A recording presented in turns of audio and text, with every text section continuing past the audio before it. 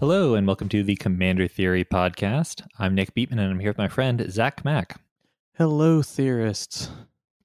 So today we've got a very quick bonus episode, a mini-sode, where we're going to be going over how to approach Commander Legends Battle for Baldur's Gate draft. So we're going to give you a little bit of info about how it works, some tips and tricks, a little information on the archetypes, so that if you haven't done Commander Draft before, you'll have a little bit of a guide for how to break into the format and have some success.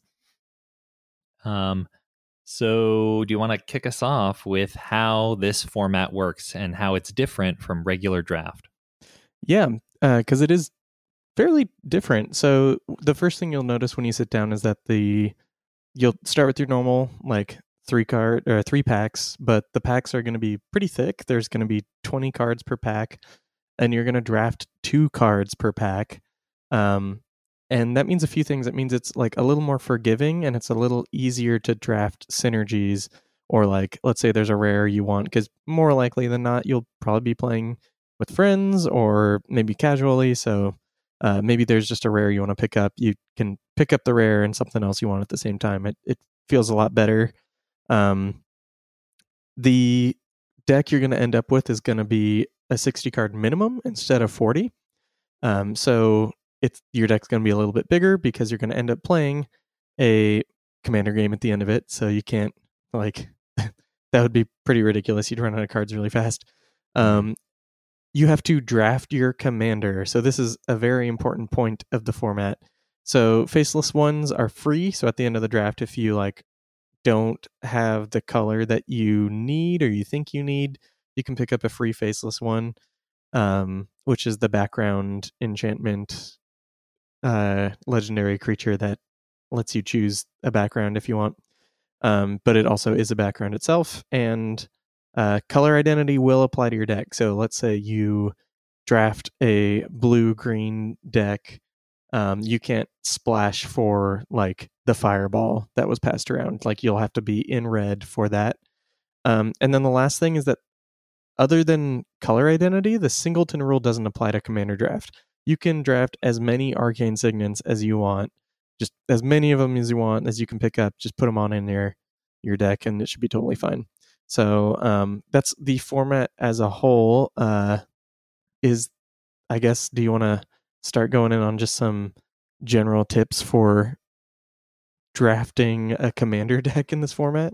Sure. I'll start with one significant difference from regular draft, which is in a regular draft, because there's 8 people and you're passing around a 15 card pack and you're only taking 1 card at a time. You can count on wheeling things occasionally. You can figure out sort of what the people around you are in, if anyone else is in your archetype, and you can plan to be a little bit greedy with what's going to go around the table. But because everyone's taking 2 cards per pack, if you start off with 20 cards, you're only going to see 4 the next time you see that pack. So the odds that something is going to make it all the way around the table back to you are much lower, and you really shouldn't be counting on things wheeling unless you're in an extremely narrow archetype that wants bad cards. Yeah, exactly. If there's some combat trick, that's what you're going to be seeing constantly throughout the whole draft. So don't expect any decently good common or uncommon to stick around. If there's a nature's lore, it's not going to make it back to you. I'm sorry. Mm-hmm. But that kind of brings us to the next point, is you're going to have to go hard on commanders. So the rare commanders are pretty strong, and making sure that your deck works with your commander is going to be actually a big part of these tips that we're talking about. So the rares are very worth it as the card you're going to be able to cast multiple times in this limited game. The more impactful your commander, the better your games are going to go for you. Well, I will say that you should be careful, because the way they designed the set is that it's a little easier to the more narrow your color identity is of your commander, or actually I should say the more colors it is, the more specific the deck is. So Yes. like the 3-color commanders are like very, very specific in what they want you to do. And so they're pretty good like pack one, pick ones, but it's really hard to pivot into like like a Dyna-Air, pack 3, pick one. Yes, absolutely. Whereas it is a lot easier to pivot into like, a cool new background or something that you open up. Yes, which is kind of the next point is don't be afraid to pivot if you see another commander that's open, or you're 3 picks in on pack 1 and you've noticed like blue green dragons isn't really being picked up on. I might be able to go into that. The whole point of the backgrounds and the choosers is that you can pivot if you need to. So maybe you're green red to start, you notice that green blue is more open than you thought. Pack 2, just go ham, pick up that blue background, that blue chooser, whichever one you need, and make it happen. So there's a ton of mana rocks in the set. Just pick them up. You get 2 picks per pack, and there's like a million cards in the set that make a mana of any color. There's Arcane Signet, like I said before. There's Bronze Walrus. Burnished Heart helps fix your mana. There's the Decanter of Endless Water that is basically taps for mana of any color. There's treasure all over the place, so it's still a game of commanders. Resource accumulation is still important, so make sure you're picking those up. The more times you cast your commander, the more times you're probably going to win. I will mention, though, one thing we brought up a lot in the set review is that they did a really good job of making it so that the mana rocks reward narrow archetypes. There's 3 mana rocks that give you benefits if you're casting dragons. Or there's a mana rock that can untap your commander. So just keep in mind that if you see a bunch of mana, if you're like thinking about, I probably need to get a mana rock, there's a chance that one that's specifically good in your deck will show up at some point, rather than just, this is just a manalith. Yeah, definitely. But also on that note, there's only one Arcane Signet, so if you see an Arcane Signet, probably worth picking that one up. But there's a ton, like I said, Bronze Walrus is 3 mana. There's a ton of these 3 mana ones and 4 mana ones. They got the cycle of diamonds. Yeah, so you'll see them. Definitely pick them up. It's a 60 card deck, so you still want but it's commander, so you're going to want a decent amount of mana just to keep your game plan going. And then kind of at that same time, this is a good point to bring up, that you want to prioritize synergy over removal. So going in hard on a commander early, so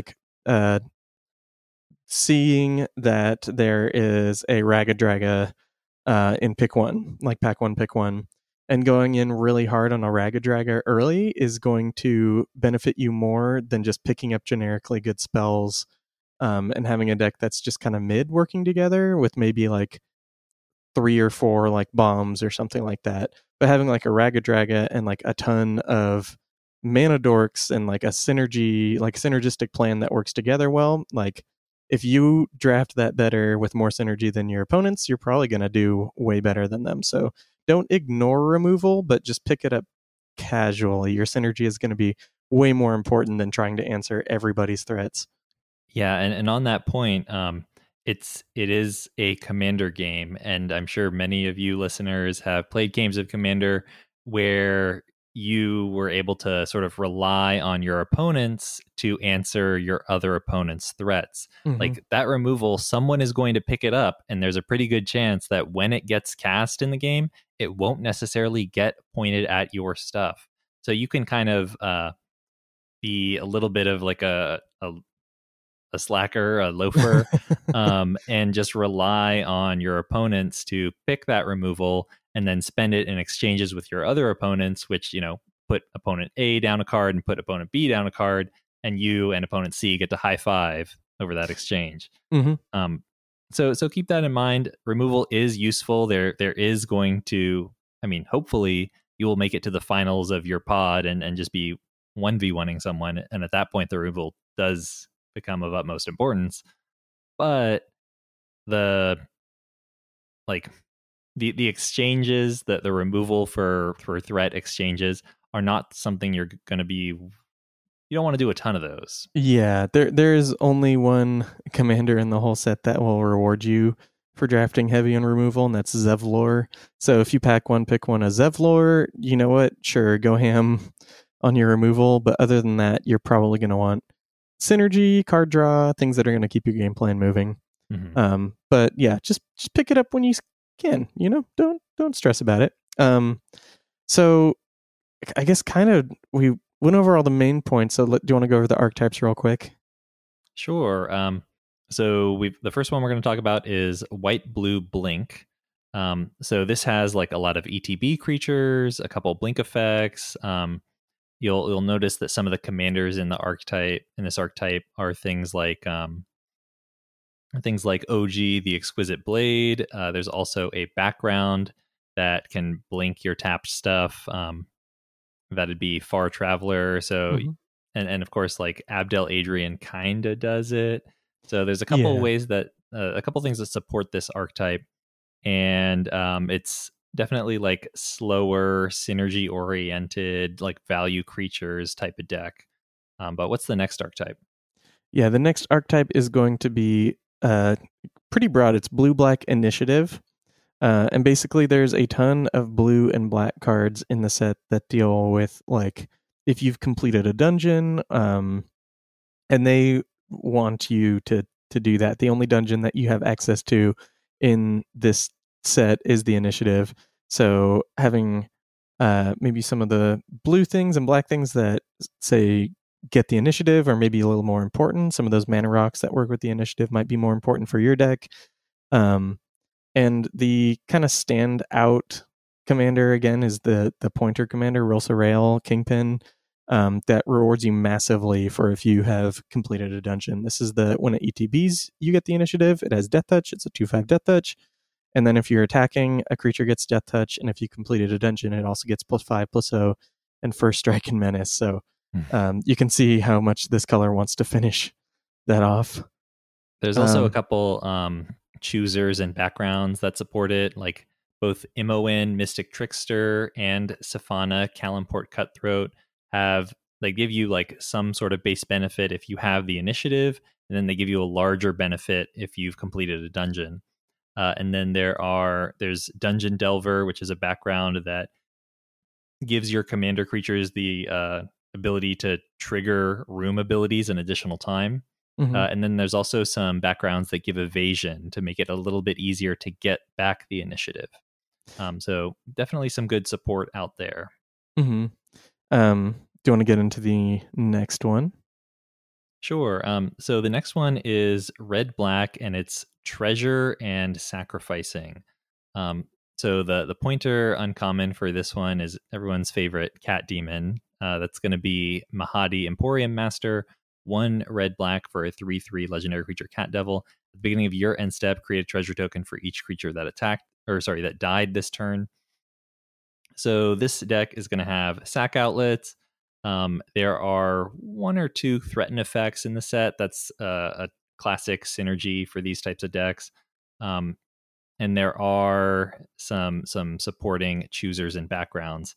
Like one background that works pretty well with this archetype is Agent of the Iron Throne. Commander creatures you own have, whenever an artifact or creature you control is put into a graveyard from the battlefield, each opponent loses 1 life.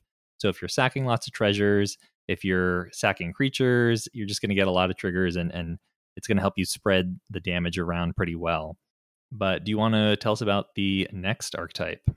Yeah, so the next one is red-green dragons with a focus on power. So this is kind of a combat-focused version of dragons, where your kind of signpost uncommon is going to be Thrakkus the Butcher, which when Thrakkus attacks, your dragons double their power. But there's also, as we were mentioning, some backgrounds that help out with that. There is what's the attack one? I can't remember its name off the top of my head.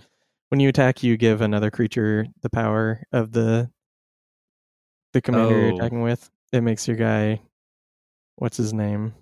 Yes. Hardy Outlander, that's what it is. So when you attack with Hardy Outlander, with your commander, Hardy Outlander gives another creature +X, where X is your commander's power. So this is kind of like going hard on like big things, smashing pretty hard. Green has a lot of ramparts per usual, so you'll be able to get some big things down, buff your creatures pretty well with some of the other cards, some of the other archetypes, and +1/+1 counters, stuff like that, and really just slam. So, do you want to get in on the next archetype? Yes, so the next archetype is green-white tokens. The pointer legend for this is Kadira, Caller of the Small, although there are many choosers and backgrounds that support it. So Kadira is 1 green-white for a 3/3 legendary creature Orc Ranger with Trample, and when she deals combat damage to a player, for each token you control, create a 1/1 white rabbit creature token. So you need a little bit of token generation to kind of kick her off, but after a while she kind of just fuels herself. And fortunately, like, this is a multiplayer format. It's a little easier to find just one player to get in at.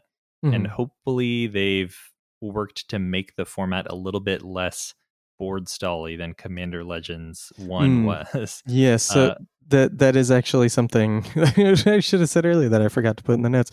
Flyers are very good. So Menace, Flyers, Evasion, still very good. I would actually draft that pretty highly, especially if it's the choices between like 2 separate 3-drops. I'd pick the one with flying. But yeah, there are a couple creatures that work really well with this, like Chooser, Ellen Harbreeze. It has the ability to tap and essentially like get a little bit of card advantage card selection whenever you make tokens. She has tap, look at the top X cards of your library, where X is the number of tokens you created this turn, put 1 into your hand and the rest on the bottom in the random order. So she works really well with that. Inspiring Leader is a background that gives commander creatures you own have creature tokens you control get +2/+2. Veteran Soldier, which is whenever your commander attacks the player with the most life, you create a 1/1 soldier or tap and token each opponent. And then there's a couple green backgrounds as well that can either reward you for having tokens or just create additional tokens. So a lot of good value in that archetype. Yeah, Jaheira is very good in this one because Jaheira gives your tokens tap to add green and means you can crank out some like big threats pretty quickly. So the next archetype is basically Aristocrats. It's white-black sacrifice. And this one is there's a lot of stuff in the set that does white-black sacrifice. The commander that kind of works best or rewards you best for it is Minthara, Merciless Soul. This is the experience counters commander. So creatures you control get +1/+0 for each experience counter you have. Can go off the rails pretty quickly if you're sacking enough things, and you get experience counters when at the beginning of your end step if a permanent left the battlefield this turn. So that could be a treasure, that could be a squirrel, that could be anything. There's a lot of things that sack things. Tokens are going to die as they attack or block. Kind of follows the similar patterns of what you've seen. Multiple of the choosers have tap sacrifice stuff. There's Skullport Merchant in the set, so sack a creature or treasure to draw a card. So this is just exactly what it sounds like. You'll have stuff to sack, you throw it away, you get a benefit, and it'll pay off for you. It's Aristocrats. So what's the next archetype? Yeah, the next archetype seems to it's the graveyard deck. This one is black and green, and there's a lot of self-mill and recurring things from your graveyard. The pointer uncommon is Kaga, Shadow Archdruid, 2 black-green for a 1/4. When she attacks, she gains Death Touch until end of turn and mill 2 cards. And then once during each of your turns, you may play a land or cast a permanent spell from among cards in your graveyard that were put there from your library this turn. So clearly you want a lot of cards that can mill you, and you want to run a lot of permanents in order to get them maximize to really maximize her ability. And there are several choosers and backgrounds that work pretty well with this. Aranus Gloomstalker is 2 and a green for a 3/3 death touch. And when it attacks, return target land card from your graveyard to the battlefield. There's also Cloakwood Hermit. At the beginning of your end step, if a creature card was put into your graveyard from anywhere this turn, create 2 tapped 1/1 green scroll creature tokens. That's a background that also works pretty well with this archetype. And then black has some sacrifice outlets or benefits for having creatures in your graveyard. So a lot of ways to find yourself in this archetype. And there is a fair bit of overlap between what you're doing with the black cards in this deck versus what you're doing in the Aristocrats deck. Like, both of them really care about getting creatures to the graveyard, having a lot of creatures in your graveyard, and some of the rewards don't care whether you milled them or whether you sacrificed them. So definitely, it's if you're seeing like a lot of strong black sacrifice outlets and sack fodder and those kinds of things, maybe just like stick in black and then keep an eye out for whether you're seeing more white or green synergies, and then a little bit of red too, because you have that that sort of like treasure archetype as well. So black seems pretty deep in the sense that you can just play around in there for a while and then sort of move into any one of these 3 decks based on what's coming around the table. Yeah. So the next archetype is, I mean, as you may notice a pattern. Some of these archetypes are repeating. This is going to be some of the explicit ones. This is green-blue dragons, specifically ramp. So this is like big spells, big creatures, big dragons, casting multiple spells in a turn, like adventuring and then casting the thing you adventured, that kind of stuff.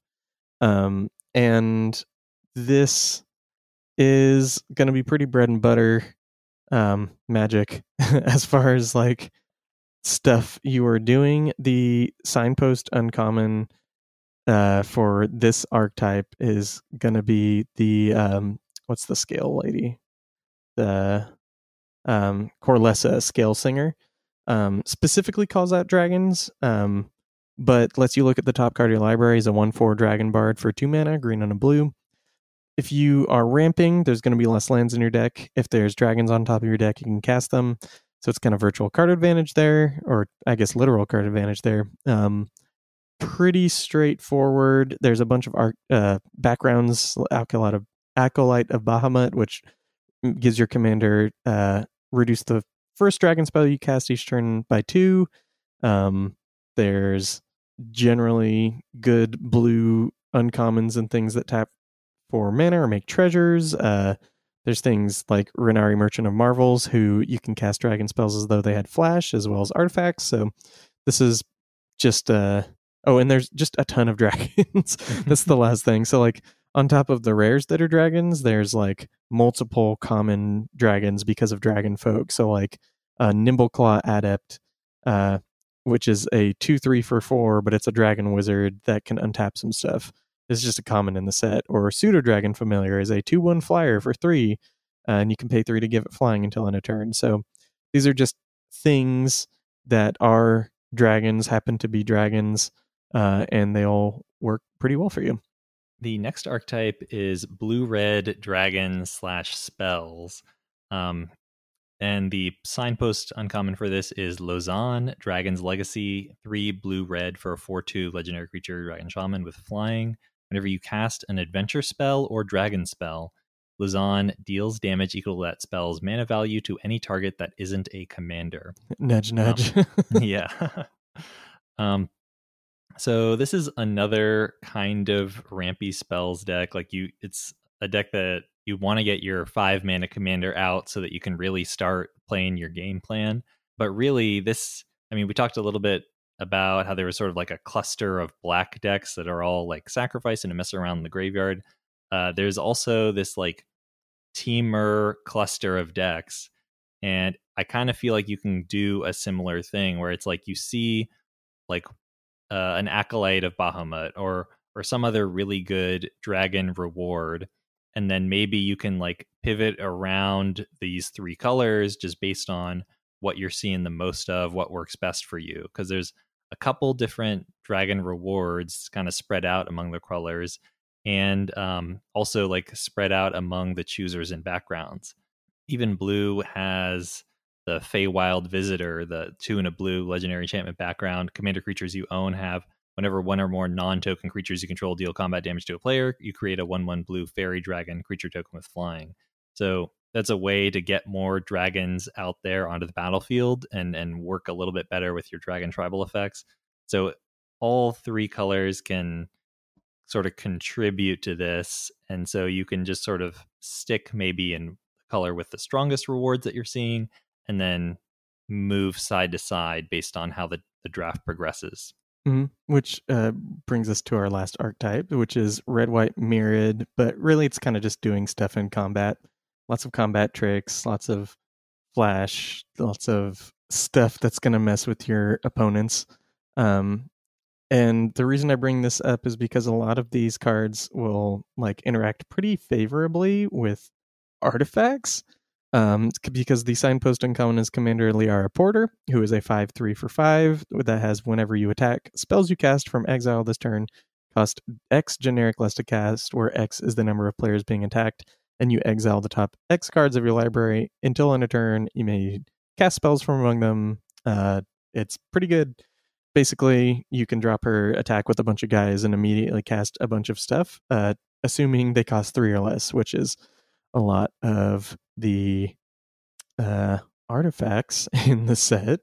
So, kind of wrapping up what Nick was talking about, Jan Jansen is actually a really, really good 3-color commander to go into when it comes to this set as well. As you kind of notice, some of the archetypes are explicitly called out. It's dragons blank. That happens 3 times. But if you look at Jan Jansen, red, white, myriad works really well with the artifacts and stuff. White, black is aristocrats, which makes artifacts and sacks things. And then red, black is treasure and sacking things. So all of these things are things Jan Jansen facilitates. So it's kind of the same. If you can get into one of these colors, it's going to work out really well for you. You'll be able to pivot pretty easily into whatever's open. That kind of happens with Ball as well, which is kind of the last point I wanted to make. I think those are the 3 strongest like rare tricolor commanders, because you can go really deep, like I said, on maybe a Zevlor trying to control everybody, or a Nine Fingers Keen if you can pick up enough gates, or like a Miracle if you can find enough things that like do anything relevant that like stick around, which there's some in the set. But like a Mazi, like True Sword Paladin, there's not that many auras.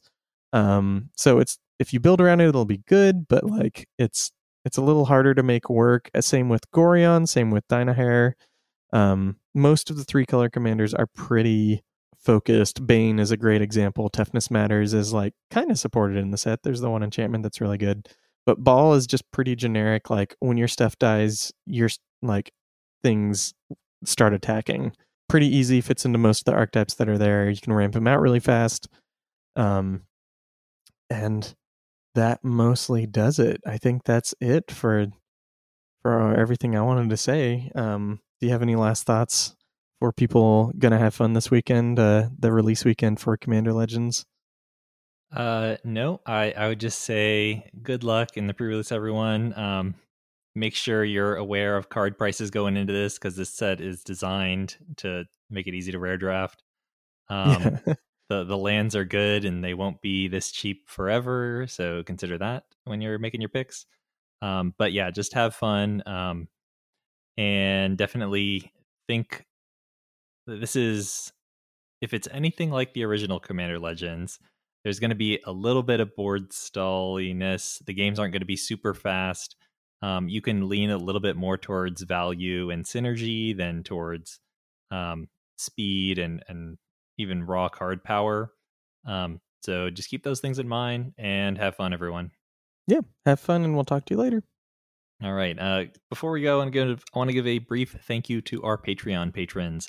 They are Gustav, Ryan, Addison, Rick, Raphael, Kyle, Laser, Charlotte, The White Clays, Hannah, Andy, James, Logan, Roger, Evan, Bryce, Dylan, Benjamin, Jamie, Matthew, Kyle, Brandon, Kevin, Jeremy, Russell, Dylan, John, Micah, Troy, Roxanne, Charles, Daniel, Andrew, Jason, Paul, Johan, Jonathan, Christian, Jim, Emmanuel, Andrew, Vasilios, Logan, Frugal Brutal, Carl, Oscar, Danny B, Daniel, Iriel, Jean-Francois, Drew, and Recta. Thank you all for supporting the show. If you're not currently a Patreon patron but would like to become one, please check us out at patreon.com/commandertheory. Thanks for listening. You can reach out to me on Twitter. I'm at Commander Theory. And on Twitter, I am at Fat Bartleby. You can also email us at commandertheory@gmail.com. Our theme song is Lincoln Continental by Nick Cage. You can check him out on SoundCloud. And if you're interested in some other creative projects I'm working on, I have a band you can check out. We are a pink punk, pop punk band called The Have-Nots, all one word like cosmonauts. You can listen to all of our music for free right now. You can just head over to thehavenots.bandcamp.com. That is TheHehavnauts.bandcamp.com and check us out. Let me know what you think.